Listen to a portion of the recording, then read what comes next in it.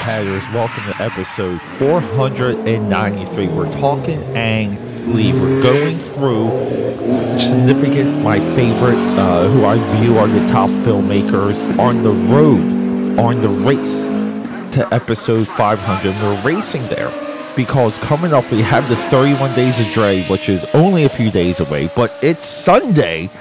It's football day. And look, we do a lot. We do so much. If you go to my website, akapad.com, you can do two things. You can sign up for some free trading cards, and you can also check out my complete NFL football pro ball dump. That means you can see all the podcasts, all the live streams, all the drawing. It's all there. My website aggregates all of my content so you can clearly and easily explore and discover new things. Why are we doing filmmakers? Why are we not? I was recently asked previously on the road to episode 400. I did all racing movies. Did 10 racing movies. Episode 500 was in fact Speed Racer, and I'm not doing that this time. I'm not doing 10 more racing movies because here's what happened. I basically did all the great racing movies. There's not enough out there. There's a few. There's like an Elvis Presley one that there's some out there. There's just not enough. And technically, I could do the Fast and Furious movies. I did consider that, but I just didn't want to do a Fast and Furious week. I want to save that for the release of Fast and Furious 10. But we're talking a lot of these filmmakers. We're talking about the ones that I feel matter, that are impactful, that do things that others do not. Filmmakers. And yes, I do put Michael Bay in that category. Easily, he's in that category. And I put our next guy, Zack Snyder, in that category as well. But we're talking Ang Lee. Ang Lee got that Oscar nut with Life of Pi. We can argue that he should have got a couple other Oscar nuts. I mean, he did well with Crouching Tiger, Hidden Dragon. He did well with Brokeback Mountain. What did Brokeback Mountain win? 2005, Brokeback Mountain. What do we do? Where are our accolades? I didn't line any of this stuff up. But Brokeback Mountain is one of the all-time movies. And when we talk about Ang Lee this time around, we're going to go through these movies, and I'm just going to tell you the ones I've seen and what I think of them and why, and maybe a little bit of the time that they came out in. Ang Lee, of everyone on this list, I am least versed on his entire filmography, but there is a genius in there, and I think that's important. Now, we also might do this other filmmaker who I really just want to talk about two of his films. Or maybe just one. And I'm debating if I should do that. So let's start with 1991, Pushing Hands. I haven't seen it. 1993, The Wedding Banquet. I rented this movie a few times at Blockbuster. I might have rented it twice. Never saw it. Never watched it. Wasted my money. 1994, Eat, Drink, Man, Woman. Now, this is the movie that hit the it hit the press. It hit Entertainment Weekly, Variety, Premiere Magazine. This was one of the movies to watch. And next year, the next thing that keep in mind, from 1991 to 1995, the guy's got endless releases. 93, 94, 95. Skip 92. 1995, Sense and Sensibility. Now, this is the You've Arrived movie. Everyone wanted to see this. Everyone ran to go check out this movie. Everyone talked about it. It did hit a couple of the award season articles. I still have yet to see it. But here we go. 1997. The Ice Storm. Still to this day, we got Sigourney Weaver, Kevin Kline, Christina Ricci, This movie is packed. This movie is perfect. This movie sticks with you. Elijah Wood. The ending of this movie, and it's like sometimes you see something. You see it, and from the moment you see it, this is something. The ice storm, there's nothing to take out, there's nothing to add. And you will find this. This is a trend with Ang Lee. 1999, we always land on 1999. Ride with the Devil. Jewel. We got Jewel in this movie, which is Jewel, and we got Spider-Man. Tobey Maguire. This is maybe the best Western of the day. Western also has become a playground for filmmakers, rightfully so. The cinematics alone draw you in as an artist. Ride with the Devil is completely down. You'll get some people that know Ice Storm, but Ride with the Devil completely down the memory hole, unjustly. And then here we go, 2000. So from 91 to 2000, I mean, it's really nothing but hits, nothing but accolades.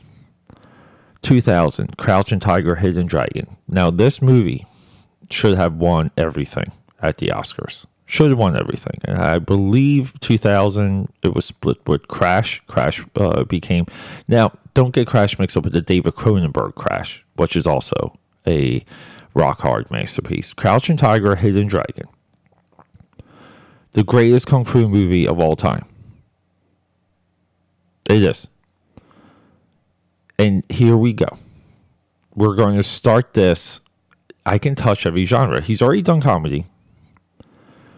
He's done the Western. He's done a period family drama with Ice Storm. 2003. This is maybe one of the most divisive blockbusters, I think, of the modern era. 2003 Hulk. Nick Nolte, Eric Bana. Everybody wanted this movie to be something than what it was. And I think along the way, no one saw what this movie was. This movie is insanely accurate to the source material. I commonly cite the psychology stems from Peter David's Hulk run. People say he's not Hulk enough, he doesn't smash enough, he doesn't go crazy enough. The ending confuses people. There's Hulk dogs, there's Hulk poodles. We're watching a comic book movie. The editing and the transitions for this movie too is innovative. A lot of times we forget we're watching a comic book movie. That's so much of the idea around this. This is one of the great comic book movies. It is. 2005. This is your next. Should have been Oscar win, sweep, domination. We know for Heath Ledger. Brokeback Mountain. One of the absolute greatest love stories ever put. And there's a want and there's a hurt. There's a anguish in this movie. If you haven't seen Brokeback Mountain, it's important to watch it because of its perfection. It really shows us what other love stories are missing and why. 2007, we have the highest grossing NC-17 movie of all time, Lost Caution. I have yet to see. 2009, completely forgot about this movie until I made this list, but we can kind of consider road trip music movie a la Detroit Rock City. We know I love Detroit Rock City. Taking Woodstock. Haven't seen it. 2012, this movie, Life of Pi. I've seen one time. It is molded to me. The dreamlike part of this movie is like, it's so similar, and I'm just trying to get some of my words, to Wolfgang Petersen's Neverending Story, which we spoke about a couple of episodes ago. The two movies are parallel, but this is almost like if we were to do Neverending Story again, which I believe there is a new one coming, Life of Pi is just a straight up demonstration of how to do fantasy and how to do dreamlike, without doing fantasy, without doing dreams. Life of Pi is also, again, like there's so much to say about Life of Pi, but it's also a green screen movie, and we're better as an audience member for it. Master of technology over here. Now, 2016, Billy Lynn's long halftime walk. Had no idea what this movie was until I sat down with you people. Even tried to research it real quick. It's a movie that came out, and I have to see it. I have to see this. I have to see Taking Woodstock. I have to see Lost Caution, and then I have to hit all his movies from 91 to 95. And then we have 2019. We've discussed this before for the Will Smith-a-thon, Gemini Man. Much maligned. I believe this movie confused a ton of people. I don't know why. It's awesome. It's fantastic. Great hook. Great. Some of the best action. Great use of technology. Great reason for technology. This movie is nothing but fun. It's pretty awesome. I think people don't like the frame rate and the clarity, because I believe he did use high tech cameras. Like it's like that sort of thing, and people are like, "Well, I thought it was going to be like like sometimes when the technology around movies comes out, it works for the movie, and sometimes it works against the movie. Gemini definitely worked against the movie, but that is 1,000% worth watching. I think if you put it in a class of a tentpole actor's personal project, like almost just like a vanity project. It's like the Deltoids of projects.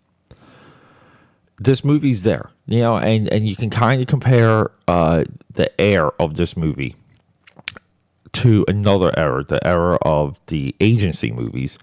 I always reference Hook, but this is what we're talking. We're just talking about these like vanity projects, and I'm not saying that this is a vanity project for Will Smith, but clearly it is. It's definitely worth checking out. I feel that it's a lot of fun. It's got a good little twist, and we're rocking and rolling.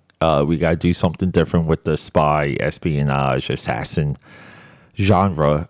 Gemini Man does it.